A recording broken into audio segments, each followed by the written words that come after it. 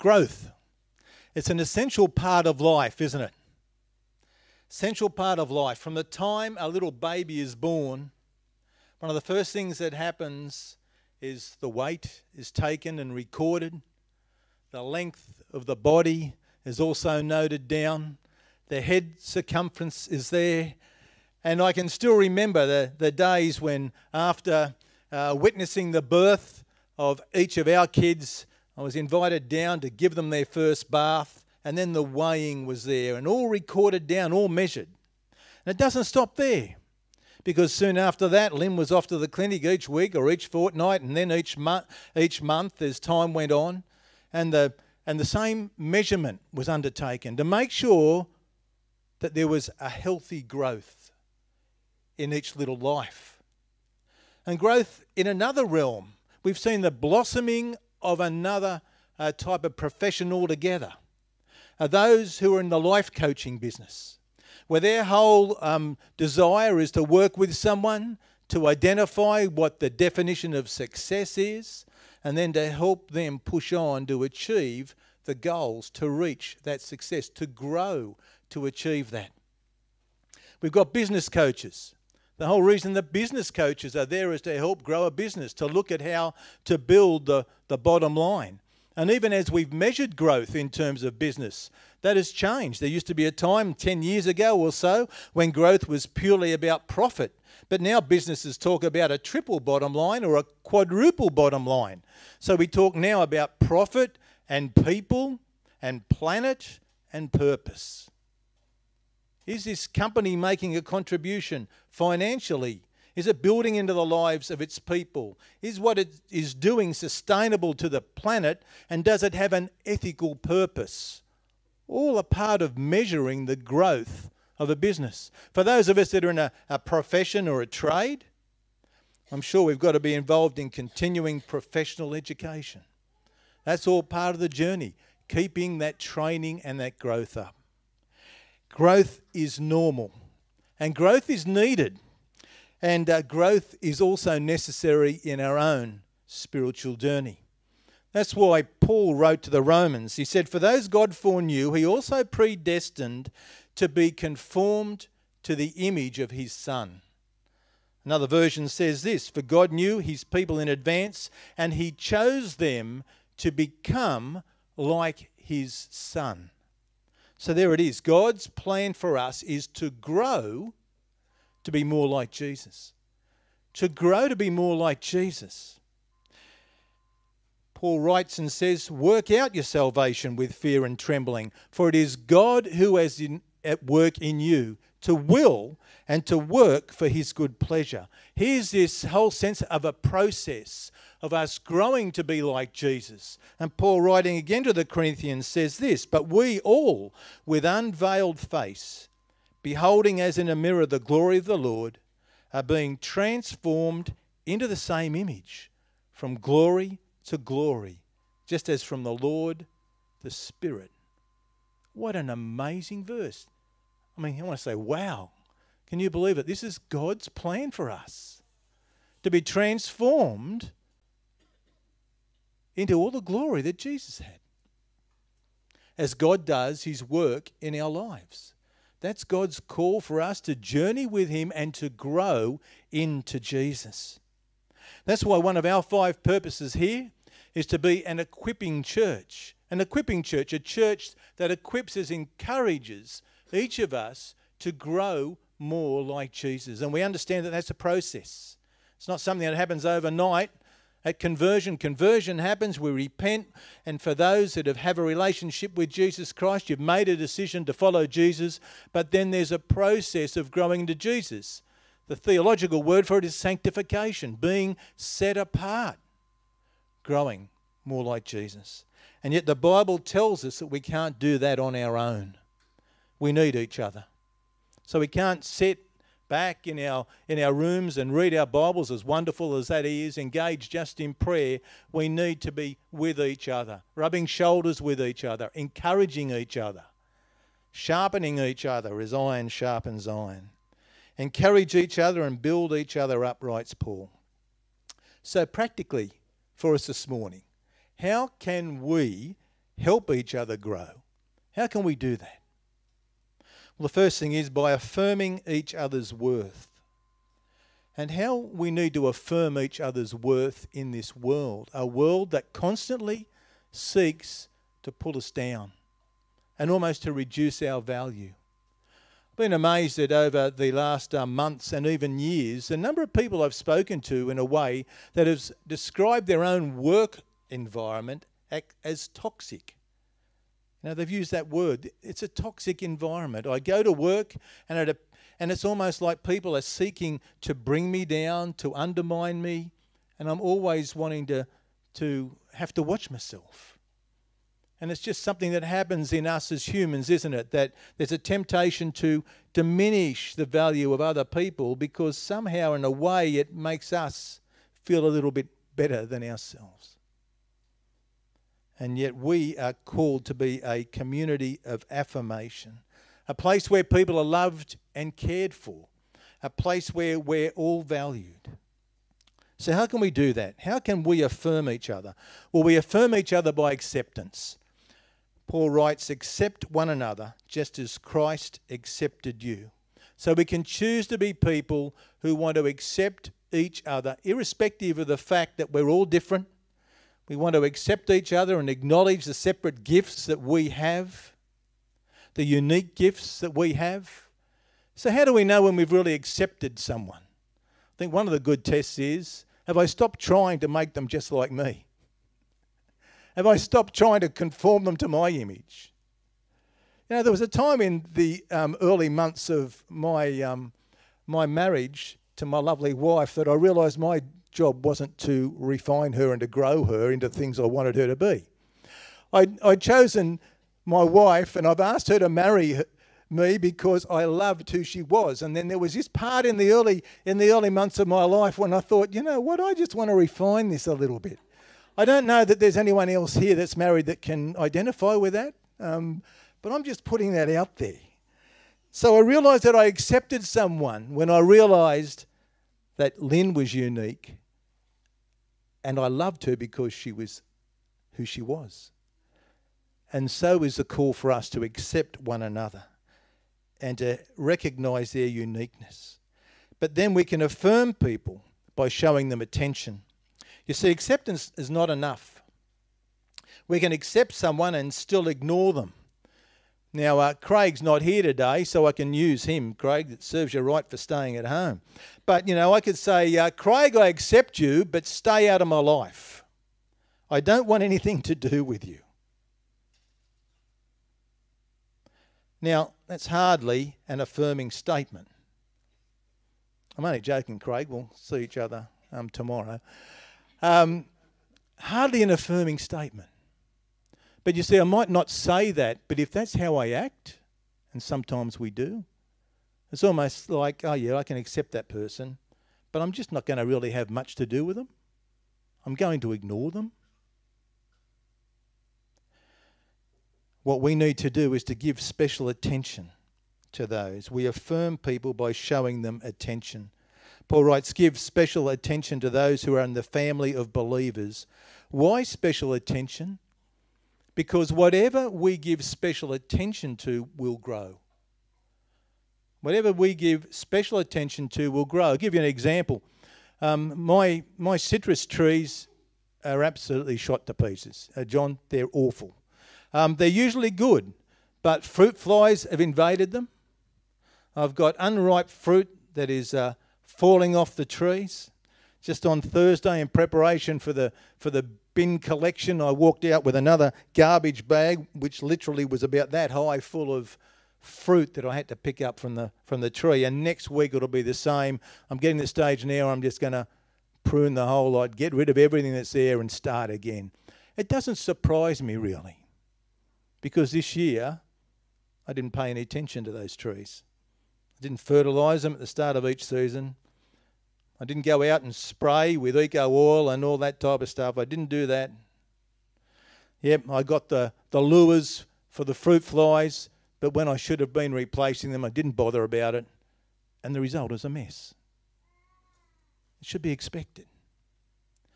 The same is true in our relationships.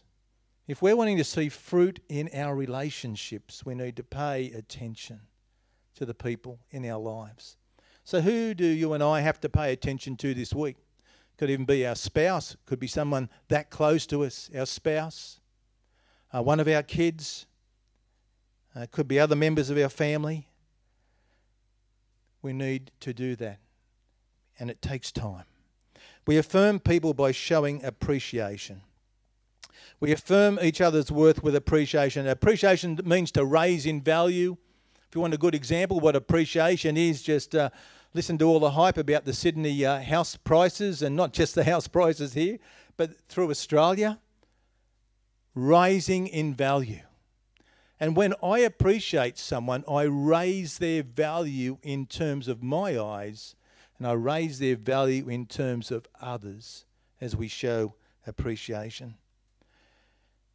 Thessalonians 5:12, brothers and sisters, appreciate those who work hard among you and lead you in the Lord and teach you. When was the last time that you thanked someone for the work they'd done in your life, whether that's in the life of the church here or wherever? I think we as a church do a fairly good job of affirming those who have got a public face. We did that again in our meeting last week, affirming those who hold a position and are up here like I am here, or our worship and our music team who are here each week, and we affirm them, I think, fairly well. If we don't, I apologise for those members of our teams that haven't felt affirmed. But I think we do that pretty well. But it's important that we show appreciation to those who are working behind the scenes so often. And some that come to mind for me now is a fellow like Phil Middivane. Now, Phil walks in here all different hours of the week.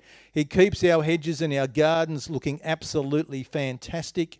He does so much work, then gets on the mower, and he's joined by Bruce Linton and Phil Kelshaw, and Morris Cattell and Tony Collins and Richard Harris and others that are engaged in that process. All working behind the scenes, all just coming in and playing a part that you and I, when we walk onto our property, can have something that looks absolutely magnificent. Then we've got, for example, Alison that leads our playtime. You wouldn't know she was here unless you were involved in playtime. And we've got Mary and Brenda that are there helping her as they seek to liaise with others that come along. We've got those that lead our Chicago and our men's shed and do our kids ministry, all engaged in that. Brendan was here on Friday trying to fix up one of these screens with an HDMI cable that had gone haywire. Here for many hours on Friday. He's here now, here together working on that. The fellas with our sound team. Here's Colin over here. They spend a lot of time doing that, all in the background, all voluntary, all behind the scenes, and all a blessing to us. Friends, let's continue to look for those people that are serving us and let them know how much we thank them. And we do for each one I've mentioned, and for those others that haven't been mentioned, if you're involved, you are much appreciated. Another way we can help each other grow is by praying for each other. Paul wrote about a fellow called Epaphras, and Epaphras is mentioned in Colossians 4:12. And Epaphras, writes Paul, he always prays for you that you will become spiritually mature. Now, it's interesting that Epaphras just didn't pray for the needs of people. He didn't just pick up the needs at respective people and hadn't prayed for those, as wonderful and as necessary as that is. He prayed for their spiritual development. He prayed that they might see more of who God was and a journey that God would transform their lives. And the Bible's filled with model prayers about growth for us to follow. And here are a few of them now. And as we go through just a couple of them, who is it that you can pray this over this week? Which of your friends or family needs to know, to feel and understand how long and wide and deep and high Christ's love really is, and to experience his love for themselves? Who is it that doesn't have a sense of God's love for them, or the depth of God's love for them, that you can be praying over? Do that even now as we're going through a couple of these. Or I pray God who gives hope will fill you with much joy and peace while you trust in him. So who needs a special measure of hope and peace and joy that you know? Who can you pray that over at this time? Who needs to be directed into God's love and to experience the spirit of perseverance? May the Lord direct your hearts into God's love and Christ's perseverance. And there are some others that will come up on the screen, just some other verses there that you can grab hold of. Friends, maybe today you're the one needing those types of prayer over you. There'll be opportunity when we finish to even turn to the person that might be next to you and say, I appreciate that prayer over me today. Or to go down the back to our prayer team and to be prayed for. One of the great aspects of our small groups is that we can do that in our small groups. One of the things I've found in small groups is that we can leave our prayer time till the end, and sometimes that can be pretty rushed because we've got to start getting away. So why don't we mix up our prayer time from time to time and have that perhaps at the start of the study or in the middle of the study? I know some of our small groups actually take a break, at least each term without the Bible study as such, but just praying for each other and praying over the lives of others. And then we can grow by admitting our mistakes. We can grow together by admitting our mistakes. As we honestly admit our sin and we admit our failure, God brings healing to us by his Spirit. Because by doing that, we're acknowledging our failure. We're becoming transparent. And we're sharing our brokenness. And we recognise that we have so much in common together as followers of Jesus. There's no need to tell everybody, obviously. No need to shout it from the rooftops, just to find a trusted friend or some friends that you can talk with, friends that you know will pray for you and pray with you and who share some of your pain that you're going through. James says that brings healing. He says, confess your sins to each other and pray for each other so that you may be healed. The prayer of a righteous person is powerful and effective. Just as forgiveness comes from God, God is faithful and just to forgive us our sin if we confess our sin. So healing seems to take place not just through our confession of our sin to God, but in confessing our sin to our brothers and sisters and being able to journey through that process. And it's this humility that brings about that healing, because God resists the proud, but he gives grace to the humble.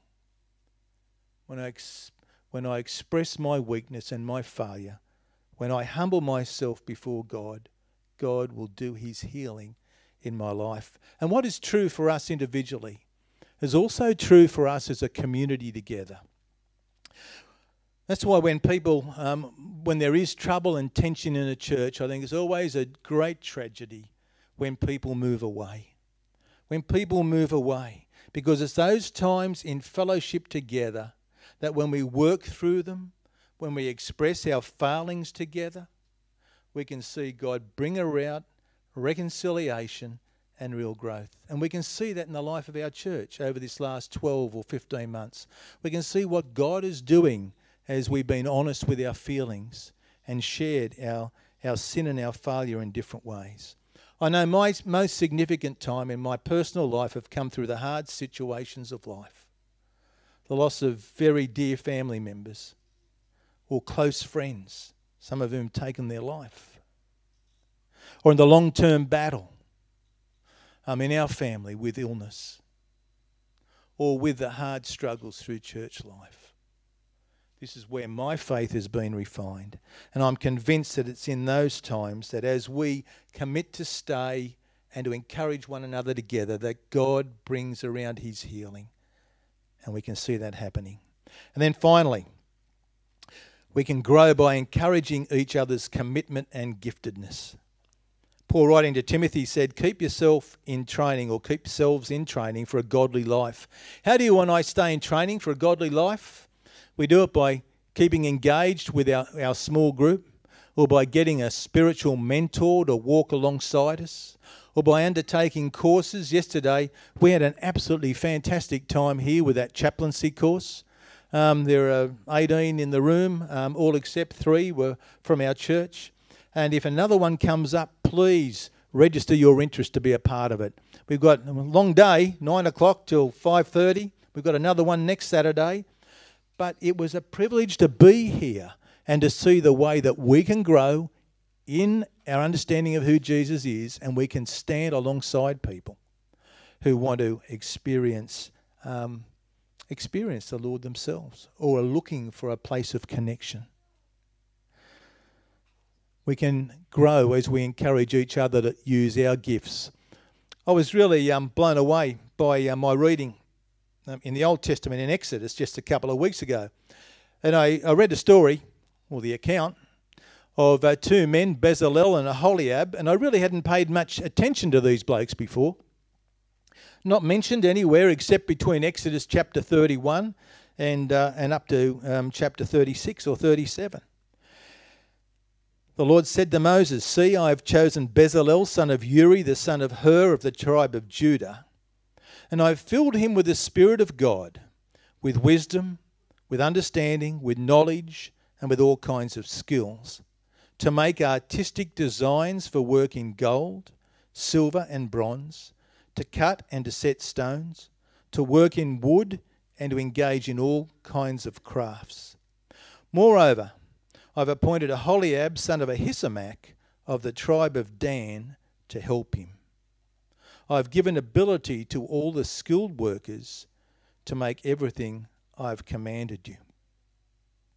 Here they were, 2 ordinary fellows. Now, this is Old Testament times, right? 2 ordinary fellows who were filled with the Spirit of God to do the work in the building of the tabernacle. And particularly in the case of Bezalel, to be working with all the ornamentation around the Ark of the Covenant. 2 ordinary fellows anointed by God. Then you go to the very end of Exodus and we read that the cloud covered the tent of meeting and the glory of the Lord filled the tabernacle. Can you imagine how Bezalel and Aholiab felt when everyone was gathering, when the presence of God was hovering over this tabernacle, when the people all gathered around? How encouraged were they that they stepped out in using the gifts, the anointing that God had given them to do this work? But not only that, how many more would have been encouraged? Because all the skilled workers came to Bezalel and Aholiab, and they brought all their silver and all their gold, because it was all that stuff that was melted down to be used in the Ark of the Covenant. Can you imagine the way that the commitment of Bezalel and Aholiab influenced all these others that were engaged in that by using their gifts together? Friends, the point of that is that if you're a follower of Jesus, you have the anointing of God on your life. God has anointed you and gifted you for a purpose, that you might grow in your own faith, that you might encourage others on the journey of faith. Because we too are being changed, transformed into that same image from glory into glory, just as from the Lord the Spirit. Be encouraged, friends, as we take hold of the fact that we are a church that will encourage and equip each of us to grow more like Jesus. Will you pray with me? Heavenly Father, it's an amazing thing to think that you call us into a relationship with you. But you don't just call us into a relationship with you, you fill us with your Spirit. And you empower us to live a life whereby you, by your Spirit, keep wanting to grow us into Jesus, conform us into the image of Jesus. And Father, we want to open ourselves for you to keep doing that in our lives. For some of us, we feel tired, we feel drained. How we need to be refilled by you again, even this day. And Father, we ask that you would do that, that you would fill us anew with your Spirit, and that you would use us as we encourage one another to keep persevering in our walk together. How we lift your name high and we give you praise. Just while I'm praying, I'm aware that there might be those here today that still don't have a relationship with Jesus Christ.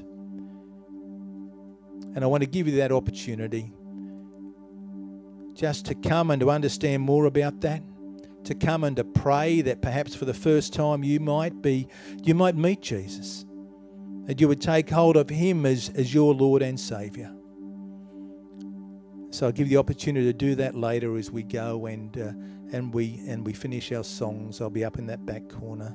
But Heavenly Father, thank you again for your power and for your presence. In Jesus' name, amen.